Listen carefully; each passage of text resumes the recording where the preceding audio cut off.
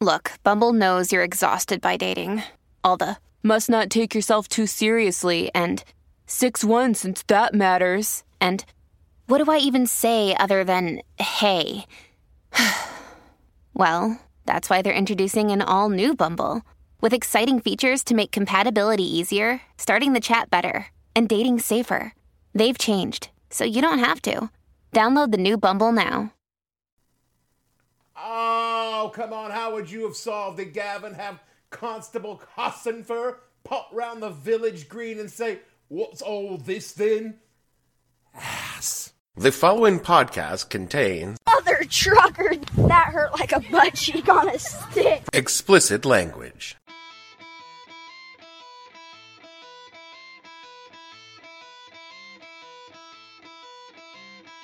Hello and welcome to the podcast that asks a simple question. When you call that press conference before the raid had actually started, what the hell were you thinking? I'm your host, Dave Bledsoe, and this is episode number 399, the Waco Me Up Before You Go edition of the show, and it's part 2 of the Waco Siege, where we talk about all the stupid things the government did to make a bad situation much, much worse. Stay tuned. What the Hell Were You Thinking podcast is brought to you by the Spin Doctors. When you've got public relations debacle, just follow the doctor's orders. Is your reputation ailing? Have you broken your public image? Is there a pox on your messaging? You need Spin Doctors. No PR problem is too big for Spin Doctors to treat. From late-night Twitter rants to problematic podcast appearances, Spin Doctors will come in, triage your situation, and prescribe the right course of treatment to make the problem all better. From social media influencers to wash-up cartoonists all the way to federal agencies who might have gotten a little ahead of themselves with a press release, Spin Doctors can diagnose your dumbassery and get your reputation a dose of repair. Spin Doctors. When your public image is on life support, you need a specialist. You need Spin Doctors. The cult, actually called or known as the Branch Davidians, is an offshoot of the Seventh-day Adventist Church. They broke off from the church and moved out here from Los Angeles back in 1935. But despite the longevity of the cult in and around the Waco area, very few Waco residents that we spoke with had ever even heard of this cult before today. The peace of John Zanter's Sunday morning was shattered, literally, when gunfire erupted a half-mile down the road from where he lived. How many gunshots did you hear? It was quite a few, I couldn't really say how many it was, but he knew it was something that wasn't normal. Despite the tragedy, Zanter says he doesn't mind having the cult members as neighbors. If they mind their own business and we mind our own, they got a right to be there too. Back when I was a military cop. What now, Grandpa? We had a standoff one night. For real, a 911 call came in that there was a dude with a gun threatening to shoot his wife and anyone who came in to try to stop him. This was a big fucking deal, because this kind of thing didn't happen on the Backwater Air Force Base where I was stationed. Crazy little Mayberry base. So we jumped on the call, surrounded the house, and waited for our equivalent of a SWAT team to get geared up and come out to the scene. Did I mention this was the kind of shit that didn't happen where I was stationed? So it wasn't like our SWAT team was just sitting by the phone waiting for us to call. It was after midnight on a Sunday, and we were told that it would take about 3 hours for the SWAT team to get there. Now, the thing is, this house, where this was supposed to be happening, well, something wasn't right. Yeah, there were no lights on, which, okay, if I was holding my wife hostage, I'm probably going to keep the lights off, too. But, there were no curtains in the windows, and there were no cars in the driveway, and to top it off, as we were evacuating the neighbors, they all told us, "No one lives there." Which, kind of changes the dynamic in a hostage situation. Was it possible that someone had broken into the house and was holding their wife hostage? Sure. If no one lived there was no phone, so how did they call us? Cell phone? Not in 1994, and when we checked the records for the 911 call, it came from a payphone about half a mile away from the house. So more and more, it was kind of looking like our hostage situation wasn't exactly so much a situation. But the lieutenant in charge wanted to wait for the SWAT team to come and storm what was now pretty obviously an empty house. So we sat there for an hour, sat there for another hour. And finally, our overall cop commander decided, I'm not going to wait for this. It's the middle of the night. I'm going to go home. We're going to resolve the situation. And who did they call on to resolve the situation? None other than your humble pod host. Fucking hero, huh? No, not me, but my dog was kind of a hero, so me and Robbie, that was my dog. He's a good dog. I love Robbie. We snuck up to the house and we quietly opened the door with a master key, and we yelled in for anyone who was in there to surrender right now, or my dog is going to come in and bite their ass. No one answered. So I sent Robbie in to go in there and bite their ass. Robbie came back a couple of minutes later. Didn't find shit because no one was there. It was a hoax. But, made for a pretty good story at the bowling alley over beers the next morning. The reason I bring this up is because sometimes a thing that you think will happen one way can quite suddenly become an entirely different thing. A complicated situation suddenly becomes really simple, and sometimes a simple situation can Turn to shit. Yeah, which is what happened 30 years ago when the Bureau of Alcohol, Tobacco, Firearms, and Explosives raid on the Ranch Davidian compound near Waco, Texas. Turn to shit! Largely because the ATF fucked up real bad. I mean, the Davidians, they didn't help or anything, but, this whole scene could have gone down a lot differently. I should take a minute to explain what the fuck the ATF is, because a bureau that specializes in smokes, booze, guns, and explosives, explosive always gets left off. It sounds kind of awesome. Yeah, but they're not focusing on ways to make those things more fun. They're focused on ways to control and, most importantly, tax those things. Not awesome. Their roots go back as far as 1886 when they were first formed as part of the Treasury Department, a dedicated group tasked to root out illegal alcohol distilling. Down south, we called them revenuers or revenue men, and they were widely hated. I'm a revenue man, want a granddaddy bad, headed up a holler of everything had. For my time, but I've been told, never come back from Copperhead Road. When Prohibition came around, they became the enforcers of the Volstead Act. Elliot Ness and his Untouchables, revenue men. And in 1968, when the Gun Control Act was passed because white people were terrified black people would buy guns, firearms were added to their little portfolio. Not the black people, the ATF. In 1972, they became an independent law enforcement agency within the Treasury Department, kind of like the Secret Service. And finally, in 2002, they were moved under Homeland Security. Now, there is no particular need or reason for the ATF to exist. Their tax enforcement could easily be handled by the IRS, and the law enforcement function by any of the myriad other federal law enforcement agencies. A fact that is pointed out every single time their agency comes up for funding in Congress, which has given the Alcohol, Tobacco, and Firearms Bureau a bit of an inferiority complex, which will become very, very relevant very, very soon. So, last week we talked about Vernon Wayne Howell, I guess I should call him David Koresh now, who had rose to lead the cult of 126 Branch Davidians at the Mount Carmel compound, and how the ATF became interested in his doings. If you missed all my jokes about Vernon doing a guy's mom, you need to go back and listen to last week's show. This week, we're going to talk about what happened when the federal government tried to do something about Koresh's cult. It did not go well. You see, the ATF was going through a bit of an image problem in the early 1990s. Kind of understated. As part of the ongoing investigations into militias, white nationalists, and good old right-wing fascism, they had undercover informants set up to buy illegal weapons from a dude by the name of Randy Weaver. It was hardly a massive arms deal. It was a couple of illegally sawed-off shotguns. I mean, it's not great, but it's not a big fucking deal. Thing was, this guy Randy Weaver, he's a fucking nut job. Former Green Beret, religious zealot, Nazi curious, if not full-on Nazi, and a big-time off-the-grid fuck-the-government kind of dude. So when they arrested Randy, through what could be honestly described as entrapment, they were planning on him flipping and becoming an informant for the ATF. Randy did not want to become an informant for the ATF and promptly took off to his mountain stronghold. So the U.S. Marshals was sent in to get the guy, and while they were surveilling his mountain stronghold, that's when the shooting started. When it was over, one Marshal, Weaver's dog, and Weaver's 14-year-old son were dead. This, of course, turned into a standoff where the FBI took over, and the FBI's bungling would cost the life of Weaver's wife, and Weaver being wounded. The standoff lasted for 10 days, became a media debacle, and a right-wing cause célèbre. It's a fucking mess now. The government looked bad. Randy Weaver's not a good guy, but the government fucked up, and people died. Innocent people died. And worse, as far as the government was concerned, It was a public relations problem for the brand spanking new Clinton administration.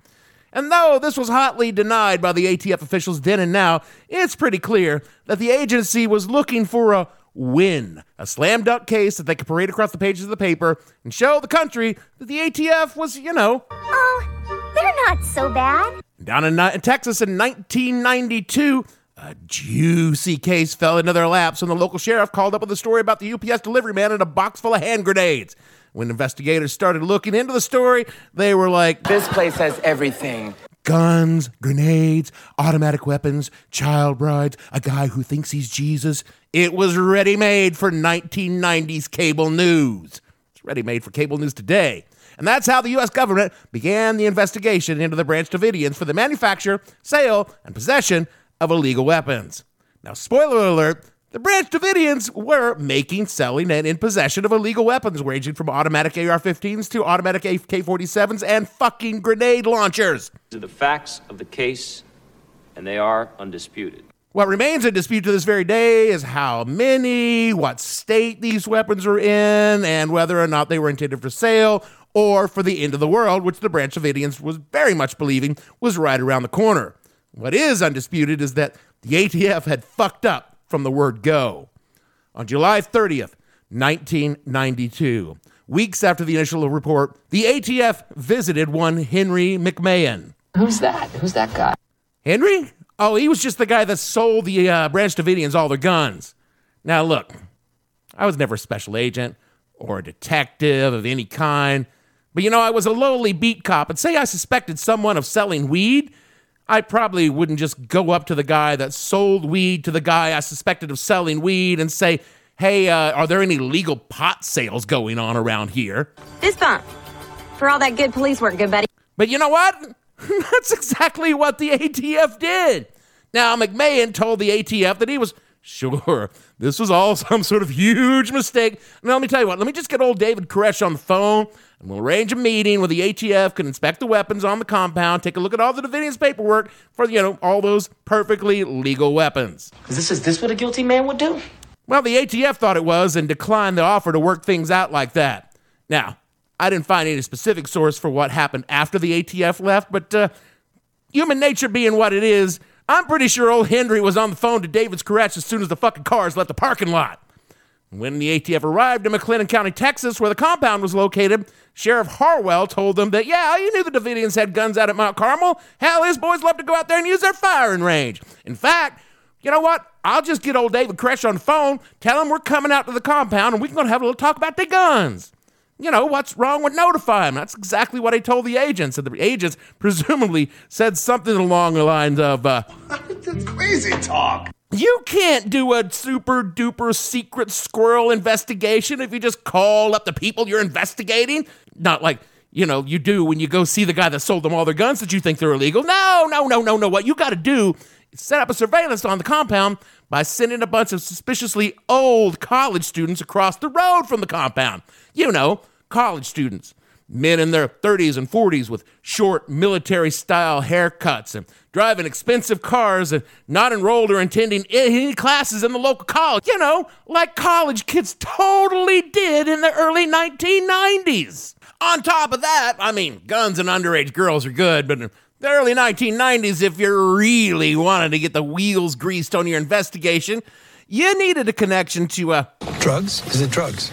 Yeah, it had to be drugs because after one Ronald Reagan, he said it, created a new program where within certain parameters, the use of military assets could be used in drug-related investigations like helicopters, armored personnel carriers, spy planes, the cool shit. So if you were planning a big made-for-TV operation, by God, you're going to want some cool shit to be around when the cameras start rolling. So the ATF tossed in an imaginary meth lab just for funsies. In addition to all the middle-aged college kids across the road, for some reason, highly noticeable military aircraft suddenly began circling the Mount Vernon compound. As military aircraft so often do, hundreds of miles from the nearest military base. And finally, as with all really good sting operations, you need an inside man. So, the ATF sends an undercover officer by the name of Robert Rodriguez to pose as a local student. Presumably, Robert was 35, 40-year-old, a student, to learn about the teachings of David Koresh and get access to the compound. But Robert was fairly quickly marked as not being entirely on the up and up, probably because he kept saying things like, "So, what about this gun thing, huh?" According to a Time magazine article from 1995, quote, Koresh was already suspicious of Rodriguez, but according to one surviving cult member, he hoped to recruit him anyway, unquote. Rodriguez would go on to play another major role in events that transpired, but he was not the biggest hint that the feds were about to drop the hammer on David Koresh, because that hint would come in a phone call from the local mailman, who was also David Koresh's brother-in-law. But I'm still getting ahead of myself, because there's another element in all of this that need to be mentioned, the plan. The average Ruski son don't take a dump without a plan. Now again, was never part of any special tactics team, no advanced training and tactical shit. All I had was a 3-week course on infantry skills where I spent most of those time trying to get into the pants of this hot redhead in my class. How did it go? I only got to third base, but that's not important right now. But I did pay enough attention to know that if you plan on storming a large group of buildings held by heavily armed individuals, you're going to want some kind of plan. More from the Time magazine article, quote, the elements are almost the stuff of comedy. Federal agents get wind of a surreptitious arms horde. Then they set up a surveillance of compound of using 40-year-old agents passing as college students. Suddenly, a raid on the compound is imminent, without a detailed plan on how to carry it out. A sketchy plan is then drawn up and ignored. Meanwhile, the targets of the raid know something is up, and their watchers know that the targets know, but still think surprise is a possibility. That's where the comedy turns into tragedy. The ATF has had a long tradition of going in with guns blazing. For example, the legendary Elliot Ness and his Prohibition-era Untouchables were not FBI men, but rather direct predecessors of today's FBI agents. The Branch Davidian saga was true to tradition. Little consideration was given to arresting David Koresh outside his Mount Carmel compound. Indeed, after its preliminary investigations, the ATF began preparing for what would be the biggest raid in its history. All it lacked was a plan and the element of surprise. Even though a raid had been set for March 1st, the mandatory documents for such a plan were not ready by February 23rd. When acting special agent in charge Daryl Dyer arrived from Kansas City and asked to see the paperwork, he found that none existed. In the next 4 days, Dyer and fellow agent William Crone drew up a plan, but it was never distributed. Meanwhile, Koresh was already suspicious, having noticed the college students who had moved in across the house during his 7-acre compound looked like people only a few years shy of their 25th reunion, unquote. So, lacking a proper plan and with the element of surprise long gone, the ATF decided, you know what? We'll do it live. Fuck it. Do it live. I'll write it and we'll do it live. The date for the raid was supposed to be several days after the day it happened, but the local newspaper had a story that was too fucking good to pass up. Your article, which I quoted last week, was a massive expose about Koresh's penchant for marrying teenage girls because God told him it was a good idea. Quoting now from Wikipedia, quote, the ATF had planned their raid for Monday, March 1st, 1993 with the codename Showtime. Yeah, great. If you're going to raid a compound full of heavily armed religious cultists, you want to say the same damn thing that two kids with a boombox say when they get on a one train. The ATF later claimed that the raid was moved up a day to February 28, 1993, in response to the Waco Tribune-Herald's The Sinful Messiah series of articles which the ATF had tried to prevent from being published. In a February 24th meeting, the Tribune-Herald and staff ATF agent Philip Kojanki and 2 other agents, the ATF could not give the newspaper staff a clear idea of what action was planned or when.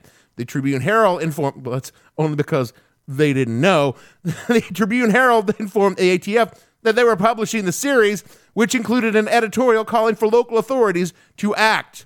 Personnel of the Tribune-Herald found out about the imminent raid after the first installment of The Sinful Messiah had already appeared on February 27th, unquote.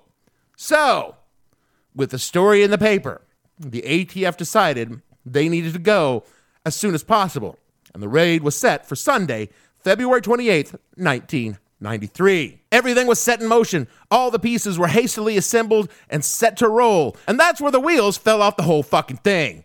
Going back to the Time article, quote, on the day of the raid, an ambulance company hired by the ATF agency leaked word of Operation Trojan Horse to a local TV station, who sent a cameraman to check on the situation.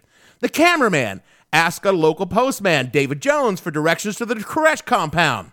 He also told Jones about the raid. Jones, who happened to be David Koresh's brother-in-law, told his father about the impending operation, and the word reached Koresh. Koresh was leading a Bible session when he was tipped off. In attendance was Robert Rodriguez. Remember Robert? An undercover ATF agent. In a dramatic confrontation, Koresh, looking agitated, dropped his Bible and muttered the words, "The kingdom of God," and then said, "Neither the ATF team nor the National Guard will ever get me. They got me once and they'll never get me again." Looking out the window, he said, "They're coming, Robert. The time has come." Rodriguez immediately made an excuse to leave in order to warn the ATF team that there was no longer any hope of surprise. As he headed out the door, Koresh grabbed his hand and said, "Good luck, Robert," unquote. I would love to have been a fly on the wall as Robert Rodriguez tried to come up with any excuse to get the fuck out of Dodge and call the boys back at the ATF office. Koresh just flat out fucking told him that he knew Robert was part of it all. So what do you say in that situation? I mean, you got called in for your shift at a Whataburger, probably isn't going to fly. Sudden onset diarrhea isn't really going to work because they probably got shitters there. So you really got to dig deep for some reason to get the hell out of Dodge.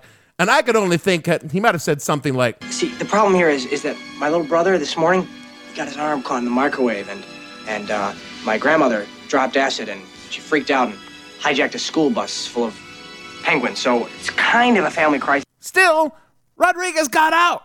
He got on the phone. He called up the people in charge of the raid and tried to warn them that Koresh and the Davidians knew that they were coming, that they were not baking them a cake. Indeed, they were making them a huge shit sandwich, and his superiors said, "You'll probably be fine. We'll just have to hurry." At 9:45 a.m., a convoy of vehicles pulled down the long driveway to the compound, including an actual cattle trailer full of armed ATF agents. Quoting from a true TV story on the raid, quote, "I didn't even hear the first shots. My mind was focused on getting out of the camp cattle trailer without tripping over the boots of the agents in front of me and not busting my ass. But by the time my feet splashed down on the mud driveway in front of the Branch Davidian compound, I knew things weren't going according to plan. The battle was underway. The plan had seemed so simple. Hide 76 ATF agents inside 2 tarp-covered cattle trailers, slip the trailers unnoticed down the 200-yard-long, rutted, muddy drive that led to the Branch Davidian compound, create a diversion with a trio of borrowed Texas National Guard helicopters, storm the building the size of a city block by making multiple simultaneous entries on the first and second floors, snatch the cult's cache of pistols, rifles, and machine guns and hand grenades without hurting anyone," unquote. An archived copy of a 1995 Wall Street Journal article said, quote, "Regarding the February 28, 1993 attack on the Waco compound by 100 Bureau of Alcohol, Tobacco, and Firearms agents, who shot first? Roland Ballesteros, one of the first ATF agents out of the cattle trailer that morning, told Texas Rangers investigating the case that the first shots came from agents shooting the dogs." He recanted that at the Davidian trial last year, insisting that the Davidians had shot first. The ATF claimed to have a video proving the Davidians shot first, but they refused to make it public, unquote. 45 minutes after the raid began and the shooting started, it was all over. From Wikipedia, quote, "Sheriff Lieutenant Lynch of the McLennan County Sheriff's Department contacted the ATF and negotiated a ceasefire. Sheriff Harwell states in a William Gazecki's documentary, Waco, The Rules of Engagement, that the ATF agents withdrew only after they were out of ammunition. ATF agent Chuck Customeyer later wrote, "About 45 minutes of the shootout, the volume of gunfire greatly started slack. We were running out of ammunition. The Davidians, however, had plenty. In all, 4 ATF agents had been killed during the firefight, and another 16 had been injured. After the ceasefire, the Branch Davidians allowed the ATF dead and wounded to be evacuated and held their fire after the ATF retreat." Well, that's great. That's just fucking great, man. Now what the fuck are we supposed to do? We're some real pretty shit now, man. That's it, man. Game over, man. It's game over. What the fuck are we gonna do now? 5 Branch Davidians were killed in the raid, and 2 more were killed at the hands of the Branch Davidians after having been wounded. Their bodies were buried on the grounds. Nearly 6 hours after the 11:30 a.m. ceasefire, another cultist, Michael Schroeder, was shot dead by ATF agents who alleged he fired a pistol at agents as he attempted to re-enter the compound with 2 other members of the Davidians, unquote. The ATF, who had multiple chances to handle this case in a much lower key fashion and decided not to take them for, Reasons? What reasons? Well, let's let Dick Revis of Texas Monthly, a stalwart of journalism and a Texas institution, explain. Quote, although an arsenal of illegal weapons was found inside the compound, I now believe that the initial raid on Mount Carmel, in which 5 residents and 4 ATF agents were killed, was part of an offensive whose goal was to impress congressional budget makers and the public as much as to enforce gun laws. It was, in other words, a public relations event.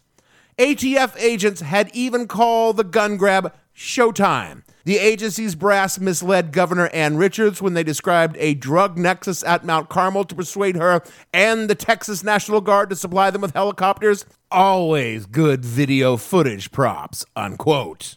And that's pretty fucking damning for the ATF, but Revis goes on to say, quote, and the first shots fired during the initial raid on February 28, 1993 were fired either at those helicopters or from them, not during the ground combat that the world witnessed on TV.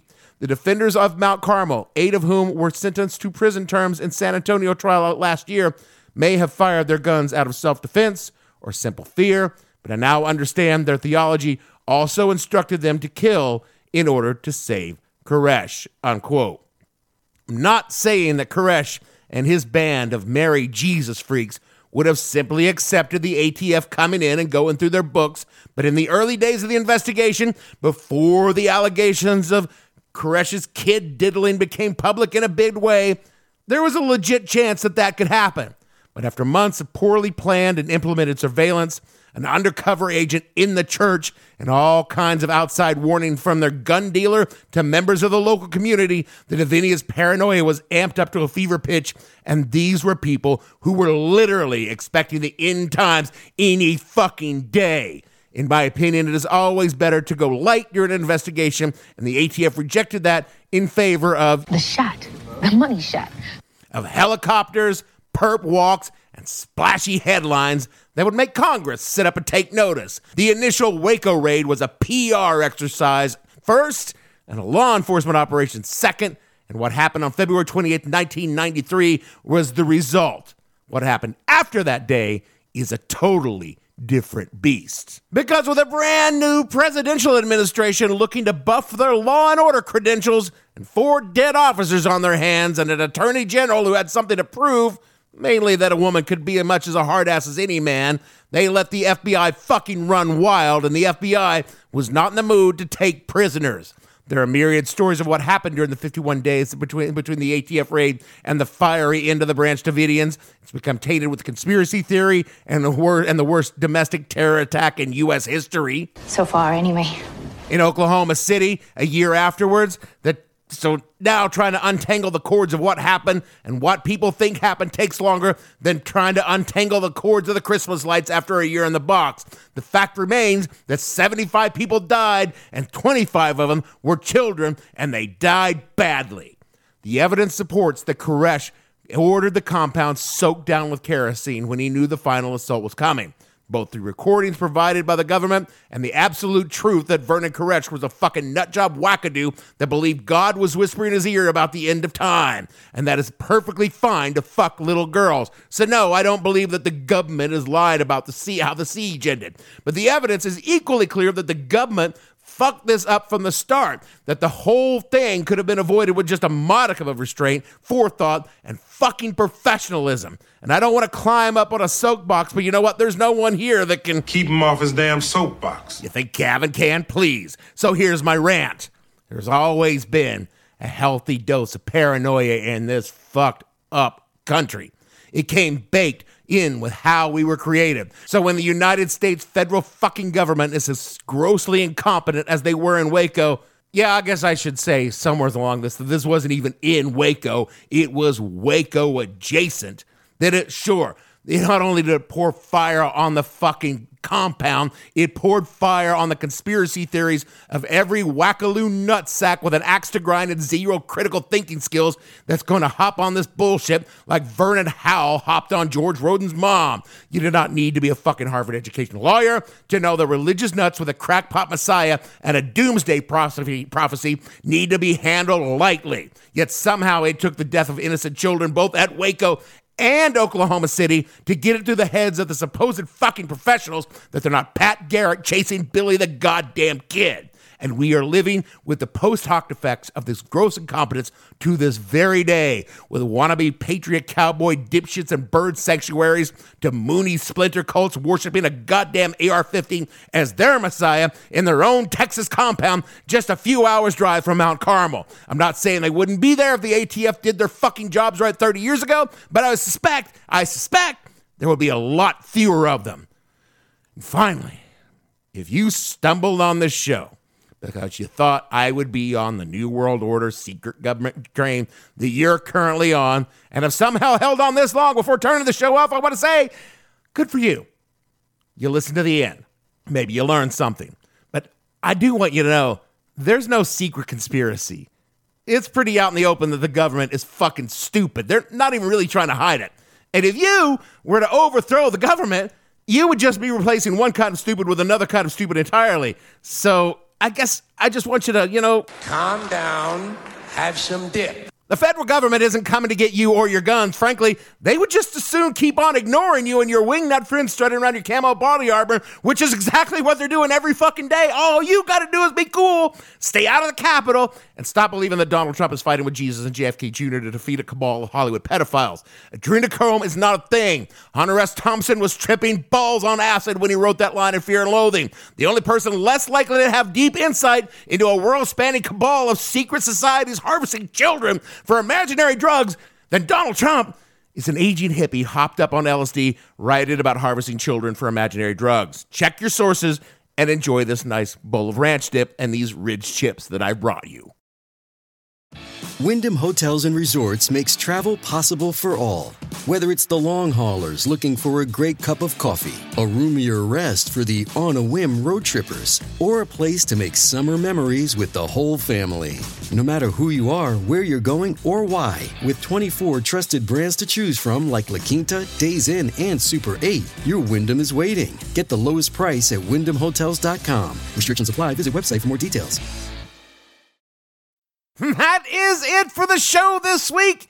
I'm utterly proud of myself for being able to thread the needle of cracking jokes about a national fucking tragedy and to keep the jokes safely on the government and not the innocent people who died. It's a comedy podcast, but it's a history podcast, so sometimes you gotta talk about things other than cheesy 80s movies and Crystal Pepsis like national fucking tragedies. Speaking of classically bad business decisions, rate and review this pod wherever you got it.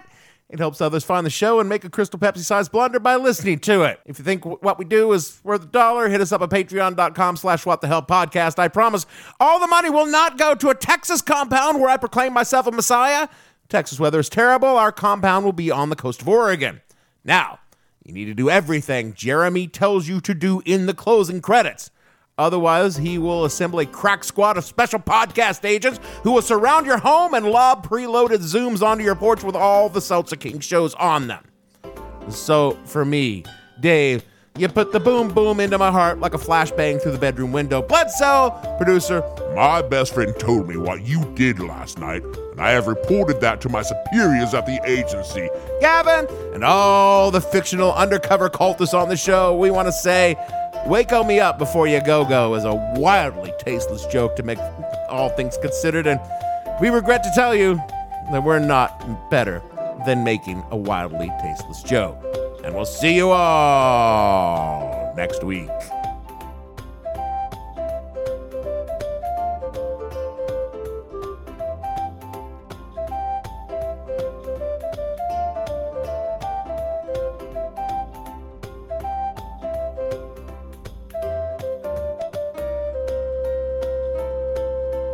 What the Hell Were You Thinking stars Dave Bledsoe and features Gavin St. James and several fictional minions.